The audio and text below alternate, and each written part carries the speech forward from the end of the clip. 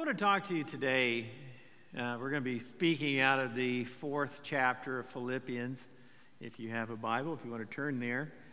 A couple of weeks ago, I talked about freedom from fear. There was a series of paintings that was developed by Norman Rockwell in 1943. It's called the Freedom Series. We were in the middle of World War II. And Norman Rockwell, which was iconic Americana, everything that he did pictured America at that time. He painted this series of 4 prints to help us understand why we were fighting, what we were fighting for. And the 4 of them was freedom of fear, but there was 2 freedoms, the freedom of religion. Aren't you glad we have freedom of religion? Freedom of speech. Aren't you glad we can say what we want, whether we agree with it or not? You have a right to say those things. Freedom of speech, freedom of religion, freedom from fear. And I want to talk to you today about freedom from want. Want. That's a great word. It's a verb and a noun. And I think a lot of times we get the word confused. We think that when we read it in Scripture and there's speaking of want, we're speaking of needs or desires, and we use it as a verb that I want to possess something. The Bible talks a lot about want as a verb, but it's more in the context of desire or lust or something that you don't necessarily need. But when the Scripture talks about want, in this context, it's a noun. A noun. It's something that you don't have. It's something that it's a lack of. It's a deficiency of. It's the state of being without something that you really need. Not something that you really want. When you go to the store with your kids, when they were little, there was a lot of things they really needed on that toy aisle. They didn't want them, they needed them. There's a difference. And what Scripture talks about, speaking to us, is speaking on the context or content of what we have, what we really need. And want can be a physical need. It can be, you could be wanting for food or for shelter or for clothing.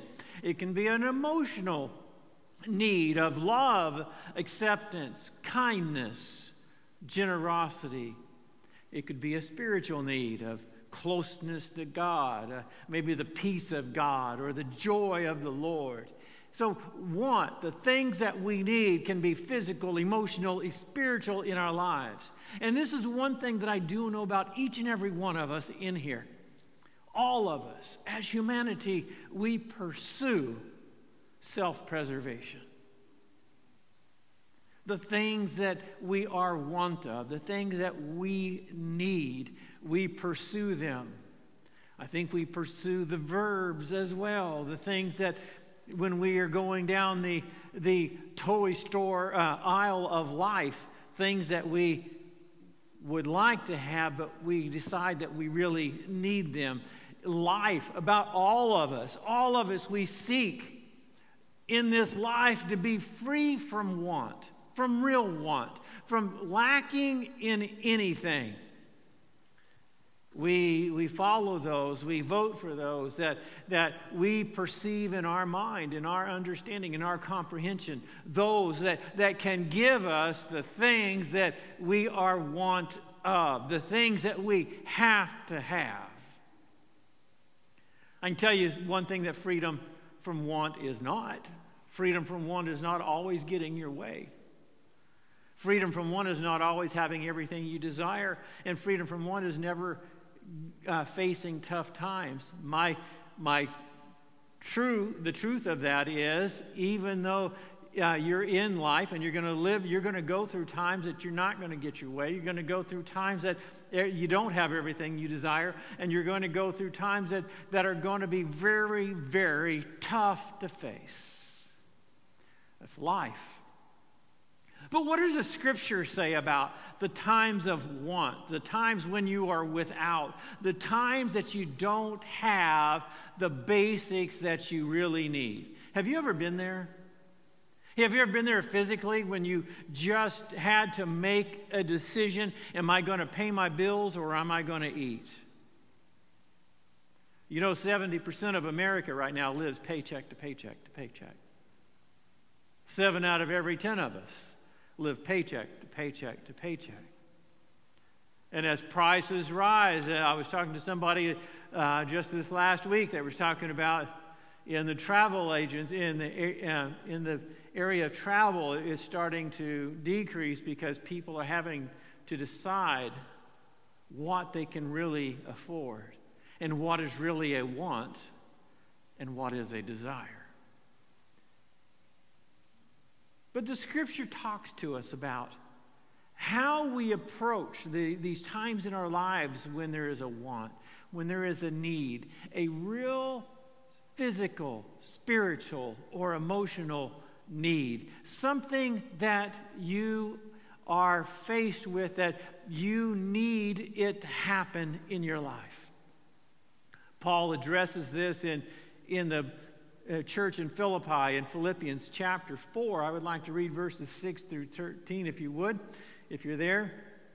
Paul tells them, he says, don't be anxious about anything, but in everything, by prayer and petition with thanksgiving, present your request to God. And the peace of God, which transcends all understanding, will guard your hearts and your minds in Christ Jesus. Finally, brothers, whatever is true, whatever is noble, whatever is right, whatever is pure, whatever is lovely, whatever is admirable, if anything is excellent or praiseworthy, think about such things.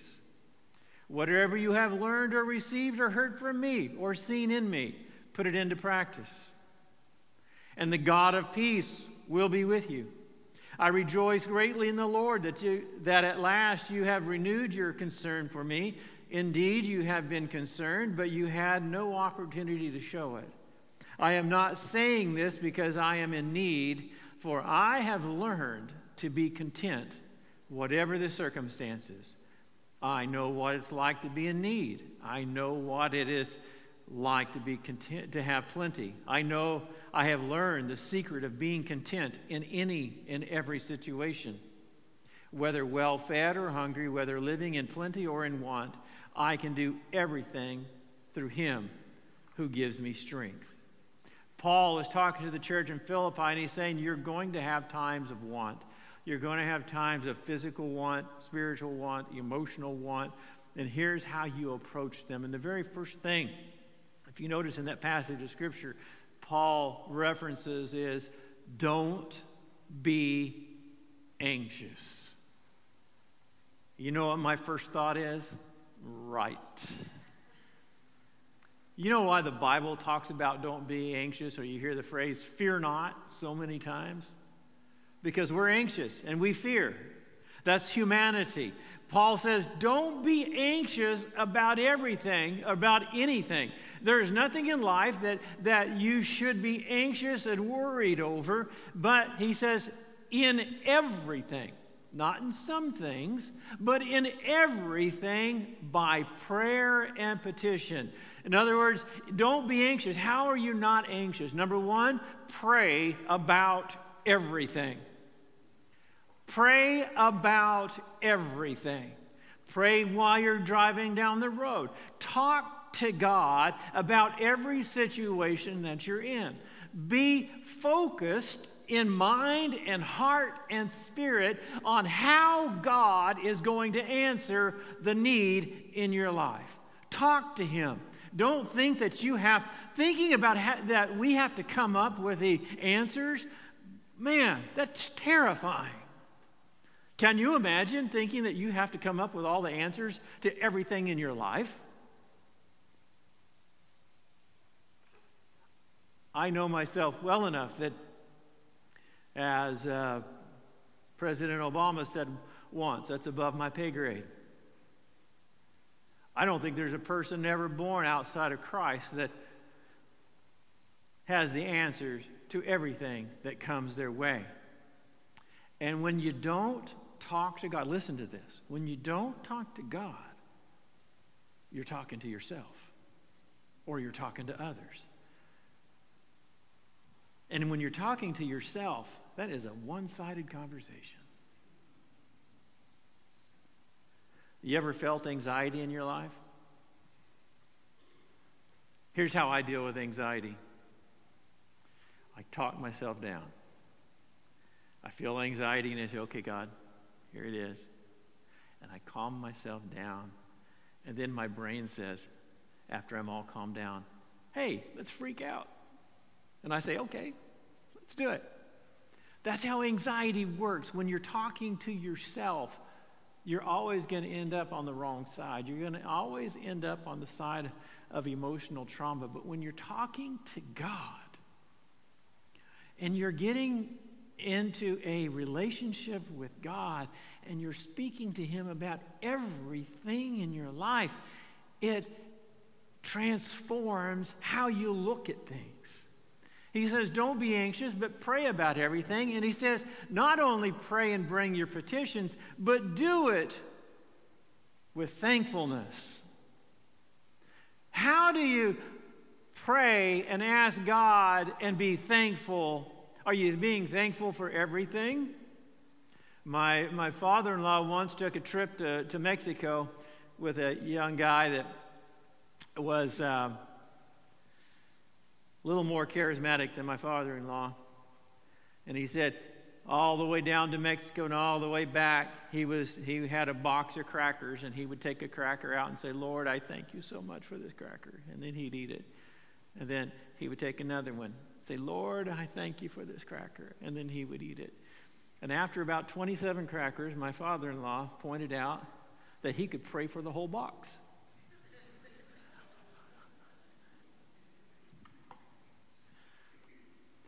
Pray about everything, but pray with thanksgiving. Develop a thankful spirit.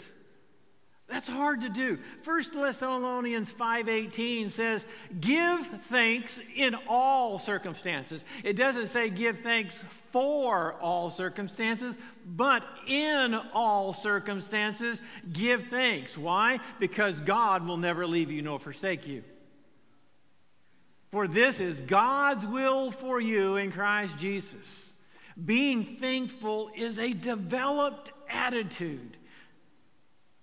Let me say that again. Being thankful is a developed attitude. Sometimes we have thankfulness in our heart for some things, but not all things. Sometimes you walk through a want and you find yourself in despair. And when you're trying to talk to God, you have to try to pray and pray and pray and let the Spirit of God bring His peace. But it's hard to be thankful sometimes.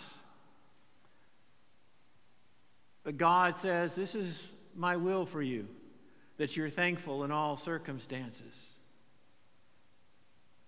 What can you be thankful for right now in the circumstances that you're facing? What can you be thankful for? What is God showing you? What is God developing in you? Sometimes I think about King David when before he was king, before he was anointed king, he was just a shepherd boy out taking care of his father's sheep, and a bear came by. Now, if I'm tending sheep and a bear comes by and wants to eat one of the sheep, I'm going to give him two. But David said, these are my father's sheep, they're not the bear's sheep. And he killed the bear. Later on, I don't know how long, the Bible doesn't say, but David's out there tending the sheep, and a lion shows up. And David thinks, well, He gave me the bear, so he kills the lion. I'm honest. If a bear came up, I would give him two. If a lion came up, I'd give him the whole herd. But David kills the bear. He kills the lion. And I wonder sometimes if he ever questioned, well, Lord, why did you allow me to walk through these two different times? But you know, later on in his life, when he went to go see how the war was faring with his brothers, and he saw a giant, 9'6", Goliath, defying God's armies. You know what David said? David said, God gave me a bear, and God gave me a lion. He can give me a giant. Do you realize that what you're facing today, this is speaking to somebody, what you're facing today could be preparing you for what's to come tomorrow? And when you have victory today, it's going to give you faith to have victory tomorrow. But you have to develop a spirit of thankfulness that God has thought so much of you that he is going to take care of you in these difficult times, in these lean years, and he is going to bless you in the abundant years. But when difficult times come, you can thank God in all circumstances because you know that God will never let you down. So don't be anxious. Pray about everything. Develop a thankful spirit. And then, are you ready for this? Be positive. You say, look at verse 8. Finally, brothers, whatever is true, whatever is noble, whatever is right, whatever is pure, whatever is lovely, whatever is admirable, if there's anything that is excellent or praiseworthy, think about these things. Think about that for a moment. He's saying if it's something that's positive, that develops character, that develops life in you, think about those things. Because what we think about is who we become.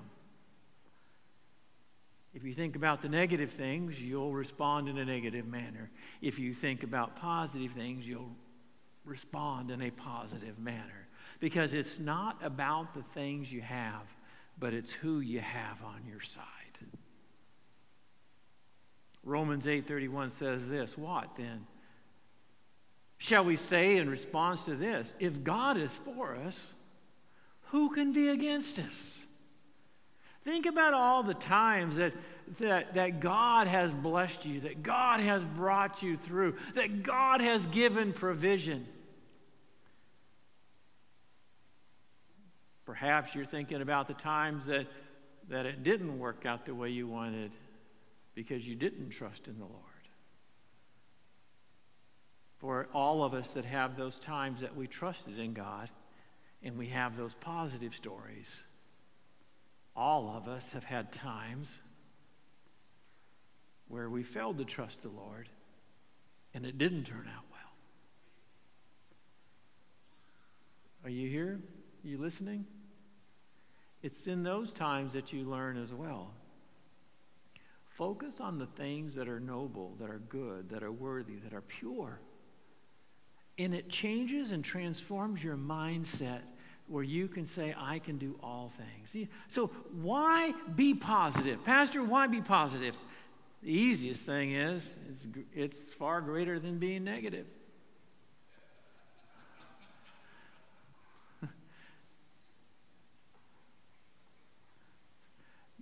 Optimism says, hey, there's a way. There's a way.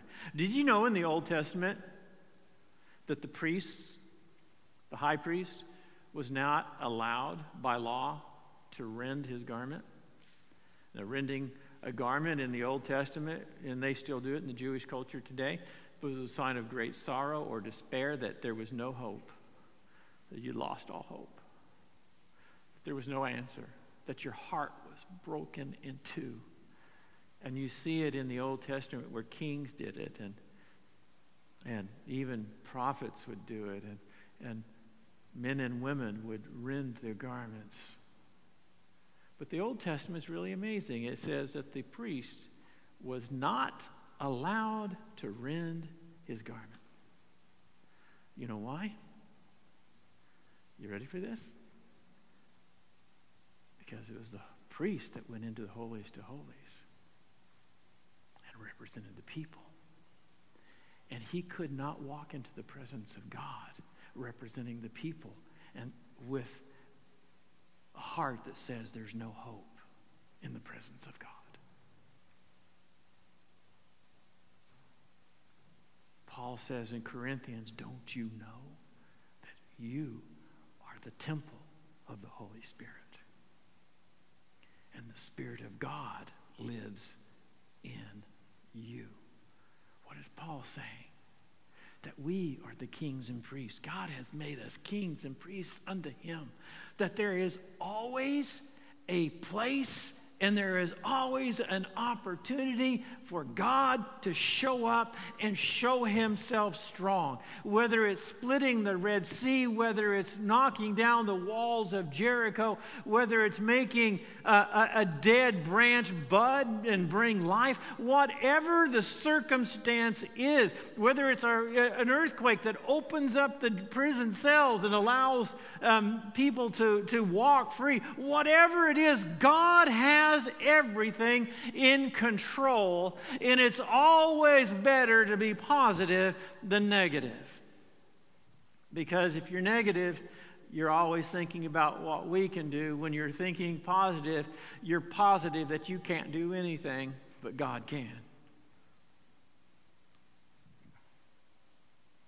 Be positive.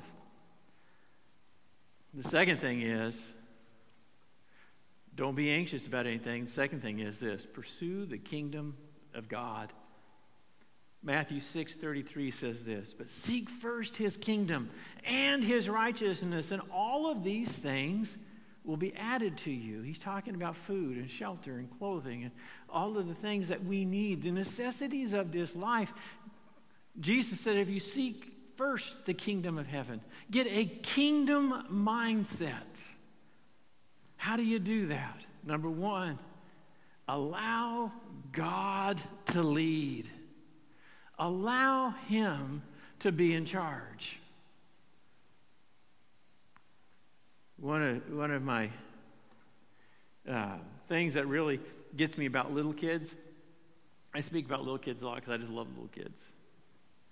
But when they start to learn, you know, like they're wanting to tie their shoes, or it takes them forever. Have you ever noticed that? You could tie their shoes and you could be out the door, but no, 20 minutes later, they're still tying their shoe because you help them for a while. Then when they think they have it, it's like, okay, I've got it. And it just slows everything down. And what's amazing is you want them to learn, but there's times where you want to move a little faster and you just want them to let you do it, but it's kind of like, no, I've got it. How many times do we do that to God? How many times do we call out to God, we cry out to God, and God starts answering, and then we say, okay, God, I got it from here, sorry. I think I can handle it from here. Why do we do that? Why do we not just cast all of our cares on him and say, God, you have it all? Follow godly examples. Paul says this in verse 9, whatever you have learned or received or heard from me or seen in me, put it into practice. If you want to follow God, if you want to follow after God, if you want to allow God to lead, then follow godly examples that are in your life.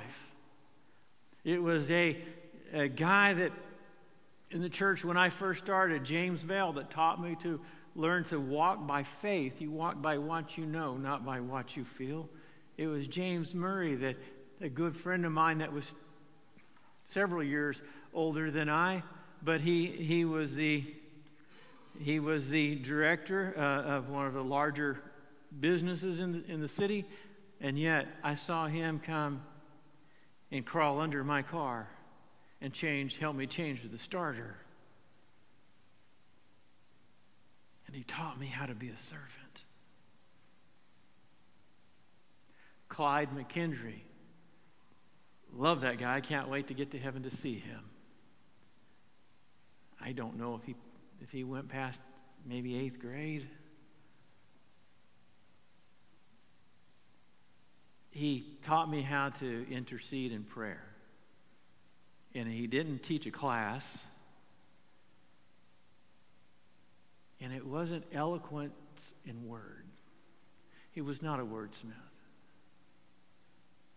In fact, when you walked in prayer, perhaps in a situation like this, and he was in there praying, and you walk in, you would hear him over there, and the only thing he would be saying is, "Oh, God."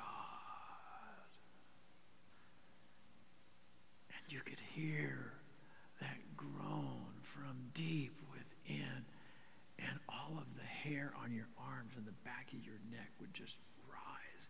Because when you walked in and he was praying, the presence of God was imminent. And over all of the eloquence and over all of the flowery speeches and prayer, what drove me was, I want the connection with God that man has that is lost in prayer. It was powerful. It was life-changing. And it has changed my life.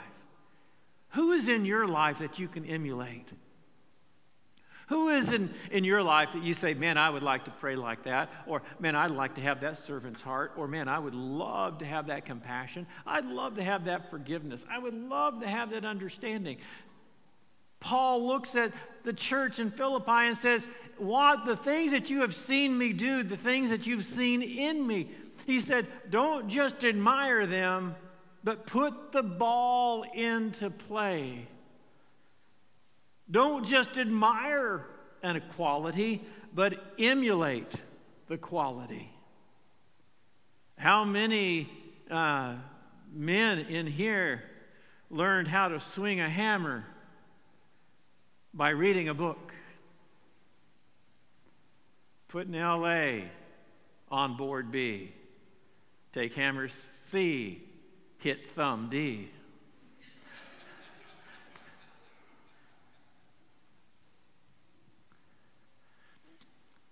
That's how you learn not to swear. I learned how to swing a hammer, and I'm not the greatest, but I'm good enough. And I've learned how to swing a hammer by watching these guys. Just tap, boom, tap, boom, tap, boom. They just had a rhythm, and they could just drive those nails with one, maybe two hits, and it was gone, and they were just moving. And I would try, and you know what? How I learned? I bent a lot of nails. I'd put that nail on there, and I'd have the hammer way up by the head, and that nail would bend over, and I'd have to straighten it out. And then you see the nails that are bent over. We've all been there. But you have to bend a few nails. The guy that was able to go didn't get there overnight. And you're not going to get there overnight. If you want to be a person full of love, you're going to have to practice and demonstrate love in a lot of different situations. God's not going to just say, poof, here's love. Paul was trying to say, if you want to allow God to lead in your life, look at people around you and emulate what they do. Emulate what they say. Understand their heart, their character, their conduct, and it comes through experience. The last thing is simply this: trust Christ. Look at verse 11. He says, I'm not saying this because I am in need, for I have learned. Isn't that a great line? I have learned to be content. I know what it is to be in need. I know what it is to have plenty. I have learned the secret of being content, that I can do all things. What Paul was saying is, the key is simply this: you have to learn, and the only way you can learn is to be put in a situation where you choose well. I have learned to have a lot. I've learned to have a little. I have learned to trust God in difficult times. I've learned to trust God in good times.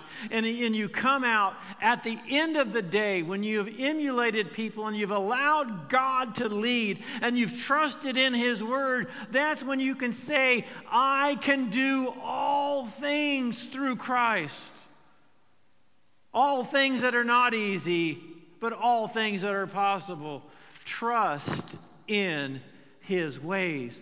Joseph trusted in His ways, and 14 years later, the vision, the dream became a reality. The 3 Hebrew children understood what it was to walk in the flames of the fire. Daniel had to smell the breath of death, but they trusted in the Lord. They put it into play, and God delivered. I don't know what you're walking through today. I don't know what circumstances, whether it's spiritual, emotional, physical, but I do know this: that God will not leave you nor forsake you. God is there with you, and He will always deliver in His time and in His way. I'm going to ask our praise team if they would come back. I've often wondered why God didn't deliver Daniel before he went in the lion's den. He could have. Why didn't Shadrach, Meshach, and Abednego? Why didn't He just put out the fire? Why did they have to be thrown in? Why did the person that threw them in have to be consumed by the flames?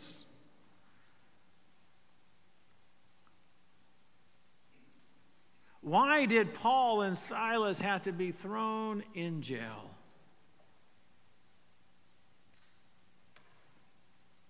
In all of those circumstances, do you realize that one of the key similarities is that other people were watching? And other people realized that the God that these people serve is the true God. And their lives were changed.